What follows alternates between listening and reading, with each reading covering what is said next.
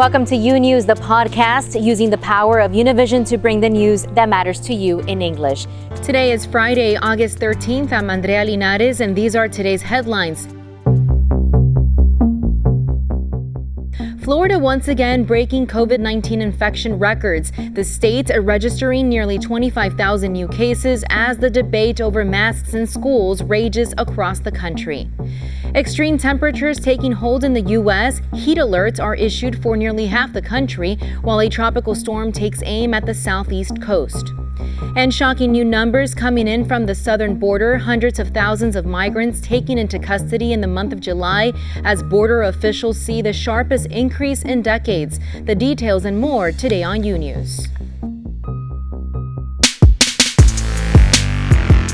We begin with the unraveling situation in Afghanistan. There's a very real possibility that it will soon collapse and fall into the hands of the Taliban.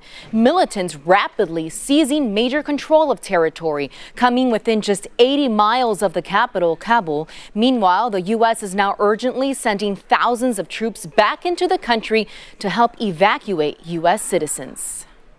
Afghanistan reeling as around 3,000 U.S. troops are set to deploy back to the region to help an emergency evacuation of some staff from the U.S. Embassy in Kabul as the Taliban's grip on the country tightens.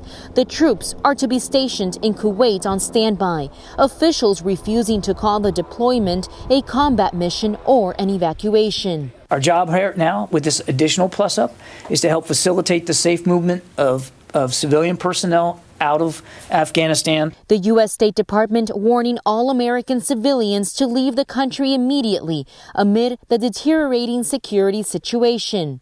This is a prudent step, a prudent reduction. This as the Taliban took key southern strongholds overnight. The country's second largest city of Kandahar fell after heavy fighting. The government releasing video of some of the clashes. In just 1 week, they have taken at least 15 provincial capitals, including most of its major cities.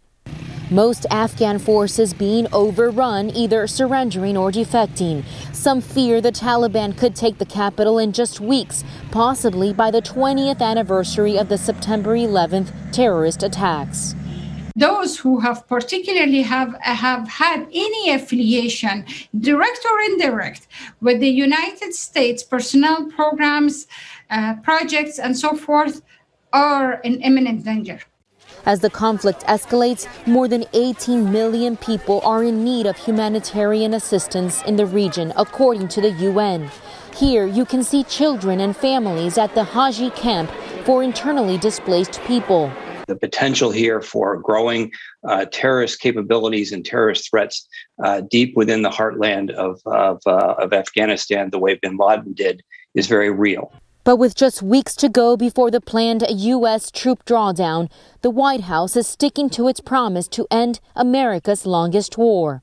Our larger point here is ultimately the Afghan National Security Defense Forces have the equipment, numbers, and training to fight back. For now, the Pentagon is not ready to rule anything out. I am not going to speak about planning contingencies or potential outcomes. And the other thing I'd say is that no potential outcome has to be inevitable.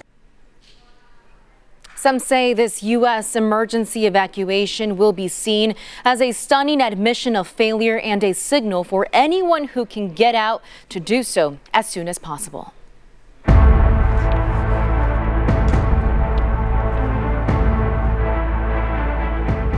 Fueled by the Delta variant, the surge of coronavirus infections continues.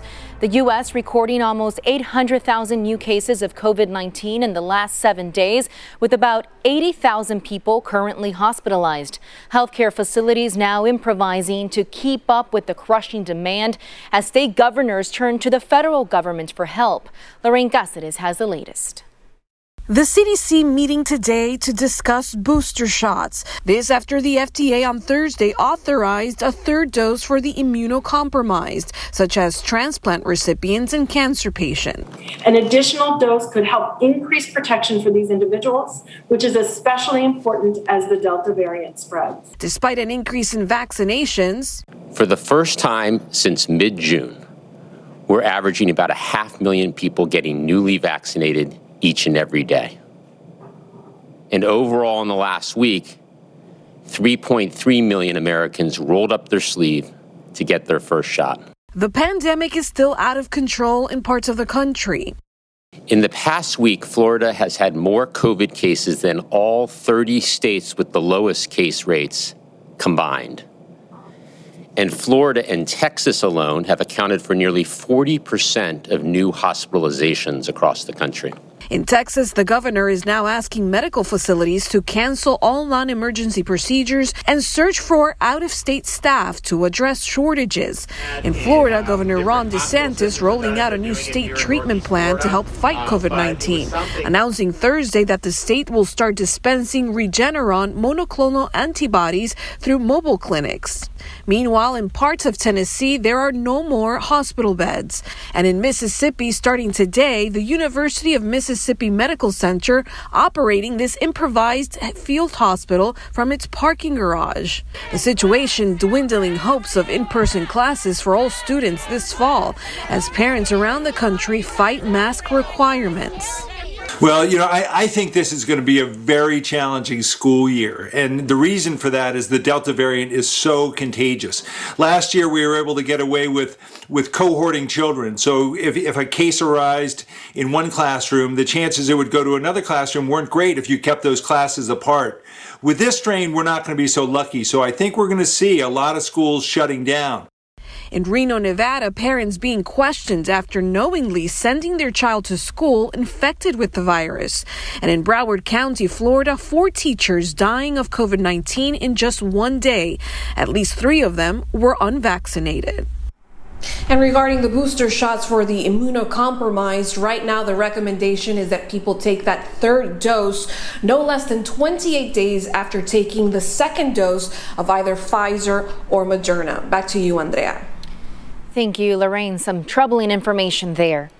And now we have some breaking news coming in. A federal judge now saying the Biden administration's new eviction moratorium can remain in place amid a legal challenge by the housing industry.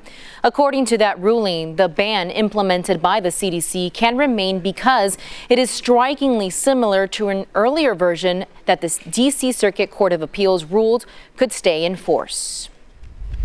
Meanwhile, a setback for renters in New York State.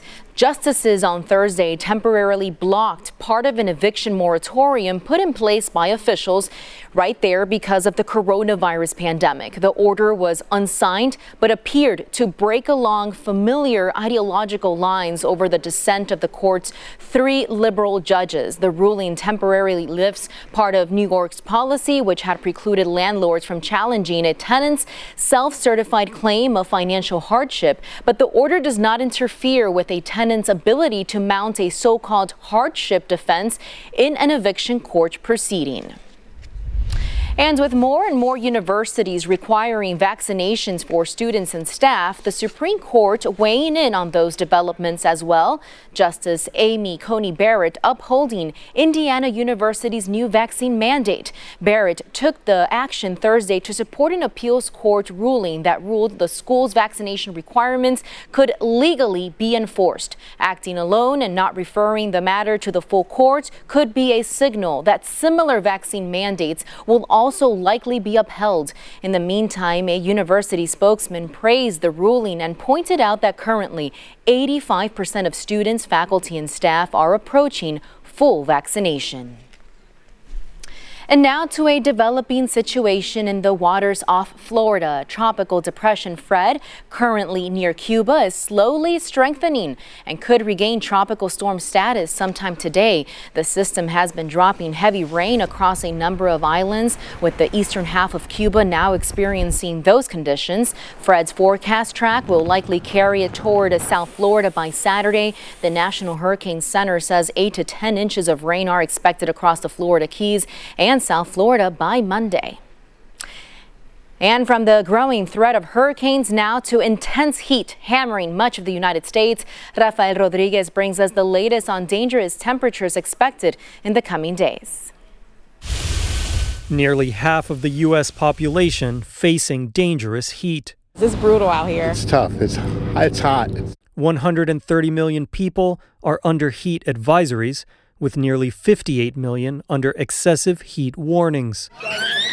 Many are trying to find ways to escape temperatures that could be 15 to 25 degrees above normal. The water feels really good and stuff. It's 105. How could you not? Major cities like New York, Philadelphia, St. Louis, Seattle, and Portland included in the highest level alert.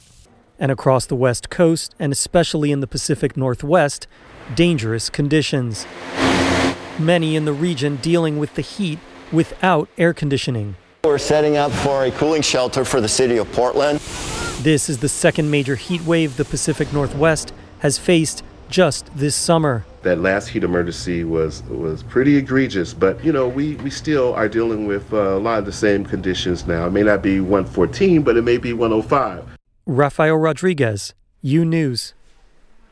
Out west, firefighters battling the Monument Fire in Northern California are preparing for extreme fire weather. Thunderstorms forecasted for the fire zone could bring erratic winds and dry lightning. Those gusty winds could fan the blaze and lead to new fires emerging.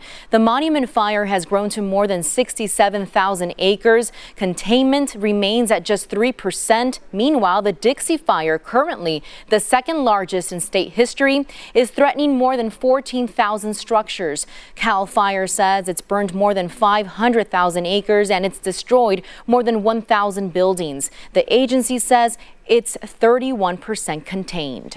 We have late-breaking news. The Biden administration believes Russia is actively engaged in trying to influence next year's midterm elections. President Biden told the intelligence community he received a new update about Russian meddling. The news coming despite his direct warning to Russian President Vladimir Putin to stop when the two met in Geneva back in June. One official says Moscow's meddling now goes beyond influencing elections. Operatives there are reportedly working to sow disinformation on social media on topics ranging from vaccines to Black Lives Matter. The Treasury Department sanctioned 32 Russian groups and individuals in April for deliberately spreading false information about Biden to try to influence the 2020 election. And another major story we're tracking out of Washington. Long-awaited data from the 2020 census has finally been released, and that data revealing what many already predicted, that the U.S. over the past decade has become more racially and ethnically diverse than ever before.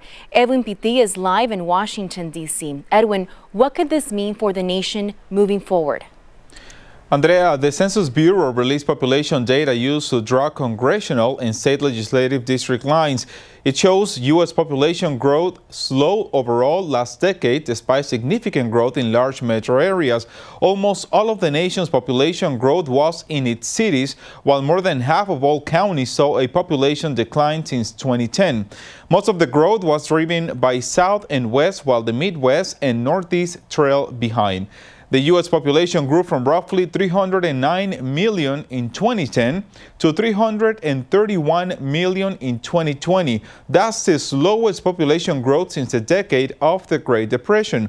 One of the biggest findings, it is the big growth in Latinos who identify as more than one race, while the number of Hispanics who identify as white dropped significantly.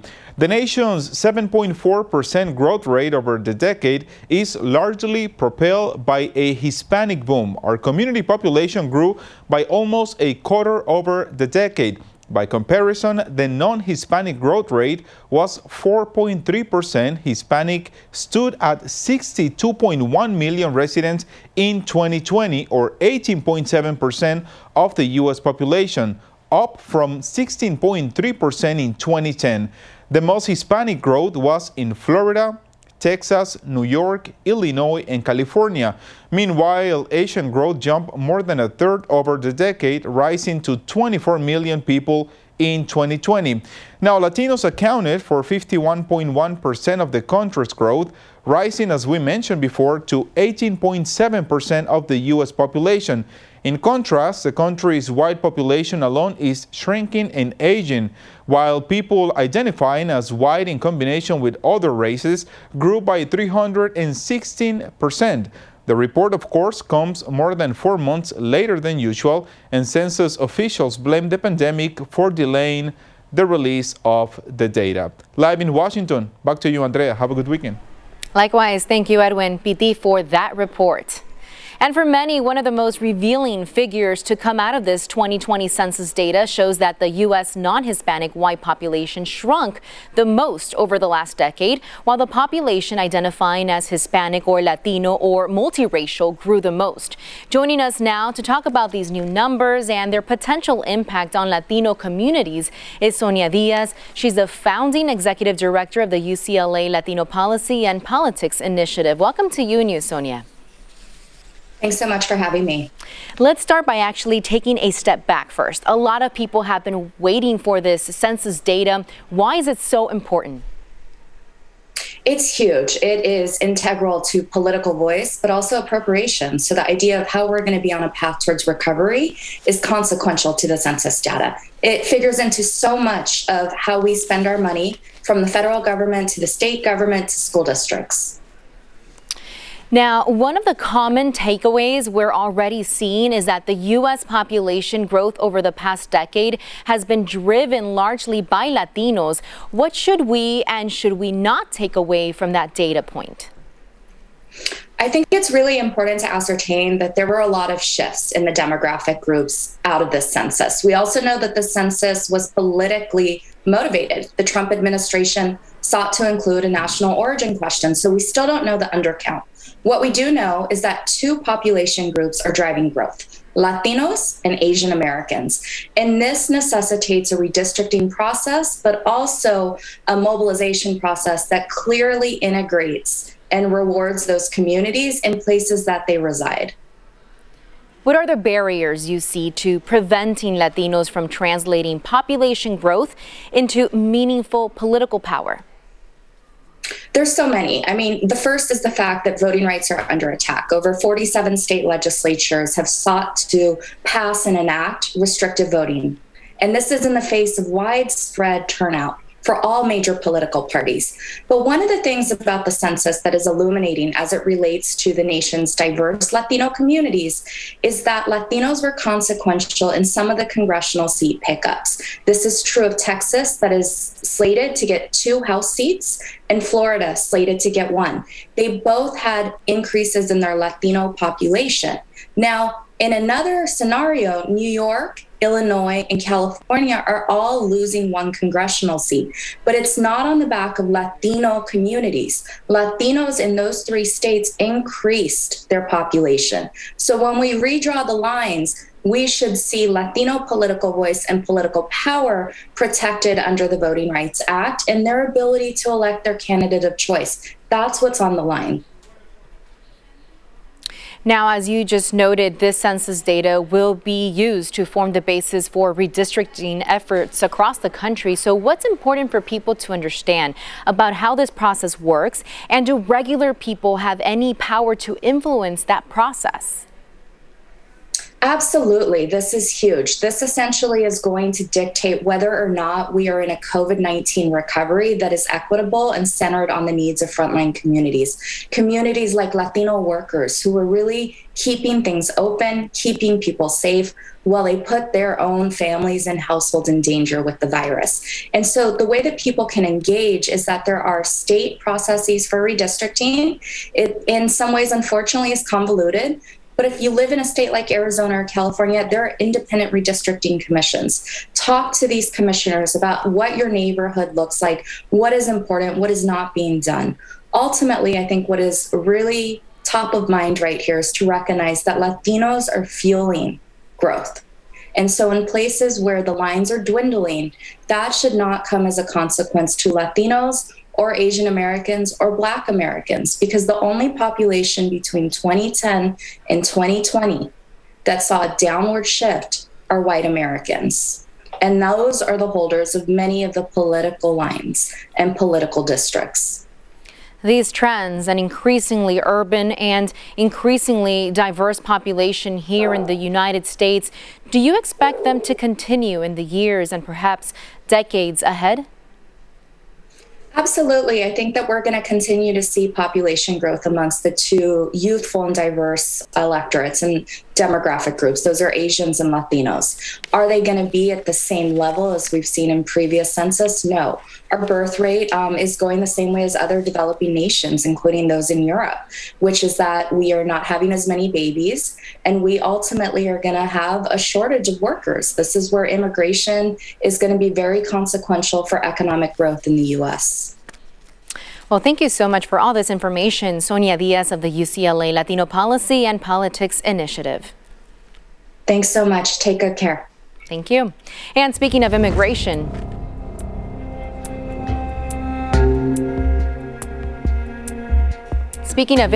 the United States this week flew Central American migrants to southern Mexico, aiming to disrupt a pattern of repeat crossings at its border with Mexico. President Biden has reversed many of the restrictive immigration policies of his Republican predecessor, but he has left Title 42 in place, which allows for deportations deep into Mexico.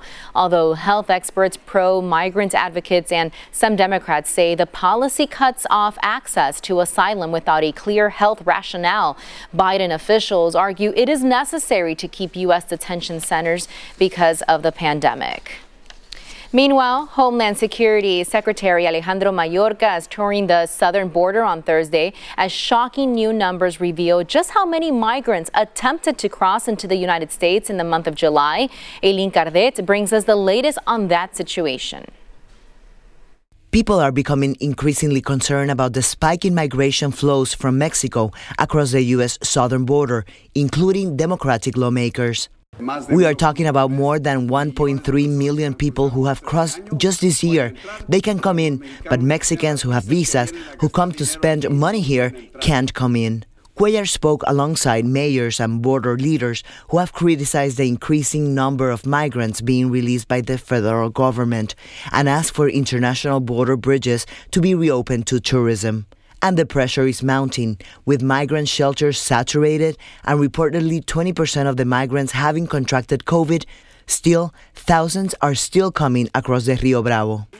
Right now, we already have over 1 million people crossing our borders. There should be controls and not encouragement for more people to come illegally. Yesterday, during his visit to the border, Homeland Security Secretary Alejandro Mayorkas asked for patience, promising that more resources will be sent to help migrants who have tested positive for COVID. We have a plan, we are executing a plan, but it takes time. Mayorkas said that in July, U.S. Border Patrol apprehended 212,672 immigrants, the highest number in over 20 years. We encountered an unprecedented number of migrants between ports of entry at our southern border. Of those, the government returned 96,000 to Mexico through Title 42.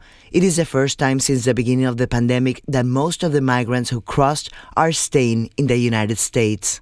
Secretary Mayorkas also said that the plan is also to increase the number of flights taking deported people to places as far away as Tapachula, Chiapas. We are talking about the need to increase the number of flights to the interior of Mexico in the context of the relationship we have. These are the measures that make it more difficult for them to try again. Aileen Cardet, U News. More of U News after this short break. Imagine a daily newscast that speaks to you about your world in plain English. Each weekday, we partner with Hispanic America's most trusted news source to bring you the stories from home and abroad that matter to you. That would essentially put an end to the longest war in U.S. history. This is the interior of a stash house that we found in this ride along today. State authorities recommend avoiding them at night. U News covers the news of your world and makes it easy to understand. Your world, your news. U News on Fusion. Welcome back to U News.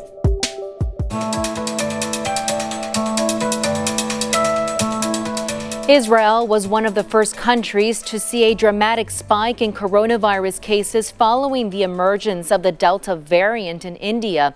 Now, Israel is extending booster COVID-19 shots to include everyone over the age of 50, as well as medical teams. More than 750,000 people have received a third dose of the Pfizer vaccine since it was rolled out for people over 60 less than 2 weeks ago. Almost 6,000 new cases were reported on Wednesday, a plateau in the figures after a surge last weekend. Israel's vaccine rollout has been praised for its speed and efficiency. Meanwhile, in Italy, firefighters are working to contain wildfires burning in a nature reserve near Rome as an extraordinary heat wave is sweeping through the Mediterranean. About 30 residents have been evacuated so far. And in South America, wildfires have burned about 500,000 acres in an agriculture area of Bolivia near the city of Santa Cruz. Firefighters have been working for more than 17 days to stop the fire from spreading to dense forest areas nearby, battling through strong winds and warm temperatures. Weather conditions for next week are expected to be favorable for the fires to continue, unfortunately. And the U.S. Treasury Department said today it was imposing sanctions on 2 Cuban Ministry of Interior officials and a military unit over the Cuban government's crackdown on protesters last month. The department said it was sanctioning Romarico Vidal Sotomayor Garcia and Pedro Orlando Martinez Fernandez and the Tropas de Prevención of the Cuban regime. The Cuban embassy in Washington did not respond to a request to comment. In July, the Biden administration imposed sanctions on the Cuban police force and 2 of its leaders. The protests erupted in July amid Cuba's worst economic crisis since the fall of its old ally, the Soviet Union, amid a record surge in coronavirus infections. And now to potential progress for Venezuela as the government of Nicolás Maduro sits down in Mexico with members of the national opposition. Jorge Hernandez brings us a look at what we might expect from those conversations. It's the eve of a dialogue, the 8th since Nicolás Maduro has been in power. Chavista and opposition delegates ended an exploratory phase sponsored by Norway. In Mexico, they will be meeting to seek agreements. It is a negotiation process trying to reach small agreements. And those agreements are political and economic. The opposition, represented by Juan Guaidó, has as one of his objectives to agree on an electoral timetable, which includes presidential elections in the short term. What I can say is that Venezuela is looking for a solution. But for now, Maduro only has November regional elections on his agenda. The negotiation he's interested in is to get the United States and the European Union to lift the sanctions against him. We have to dialogue even with the devil. Of course, we're going to dialogue with the devil. Maduro also wants recognition as president. That could put an end to Guaidó's claim as interim president, which presents another problem for the opposition leader. The opposition is not united, and one side is asking to go to vote regardless of the results of the dialogue. I believe that we have to vote. I believe it. And I believe that we have to motivate the people. But the expectations of Venezuelans are not political. Rather, many simply want relief to meet basic needs, like these mothers who were protesting Thursday in front of the Mexican embassy in Caracas. Sit down in Mexico, but sit down for the good of all Venezuelans, not for the interest of one. Almost 50 pairs of shoes were placed in front of the Mexican embassy, a reminder of the number of children who have died waiting for a kidney transplant, a procedure that hasn't been done in the country since 2017. Reported by Francisco Urrestieta in Caracas, Venezuela, this is Jorge Hernandez, UNews. And speaking of vaccinations, immunization cards issued by the CDC have become ubiquitous here in the United States. But what happens if you lose this key document? Azul Alvarez has more on what to do if that happens to you.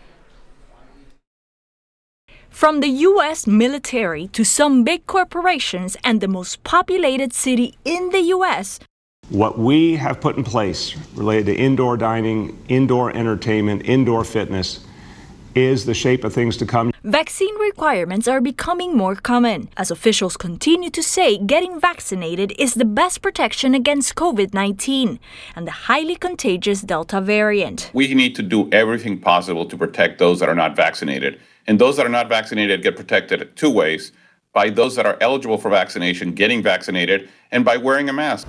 With more vaccine requirements, you will need proof of vaccination, which is on the card providers give you when getting a shot. If you don't have a copy or have lost your vaccination card, the CDC says to get in touch with your vaccine provider to access your vaccination record. Places like CVS say a new card can be printed, while others like Walmart now provide a digital vaccine record. You can also contact your state health department's immunization information system. The agency says to take a picture of your card as a backup copy. Azul Alvarez, UNews. Thanks for listening to UNews, the podcast. Don't forget to follow UNews on Instagram, Twitter, and Facebook. And if you haven't yet, go to Apple Podcasts and subscribe, rate, and review. And join us tomorrow for a new episode. Until then.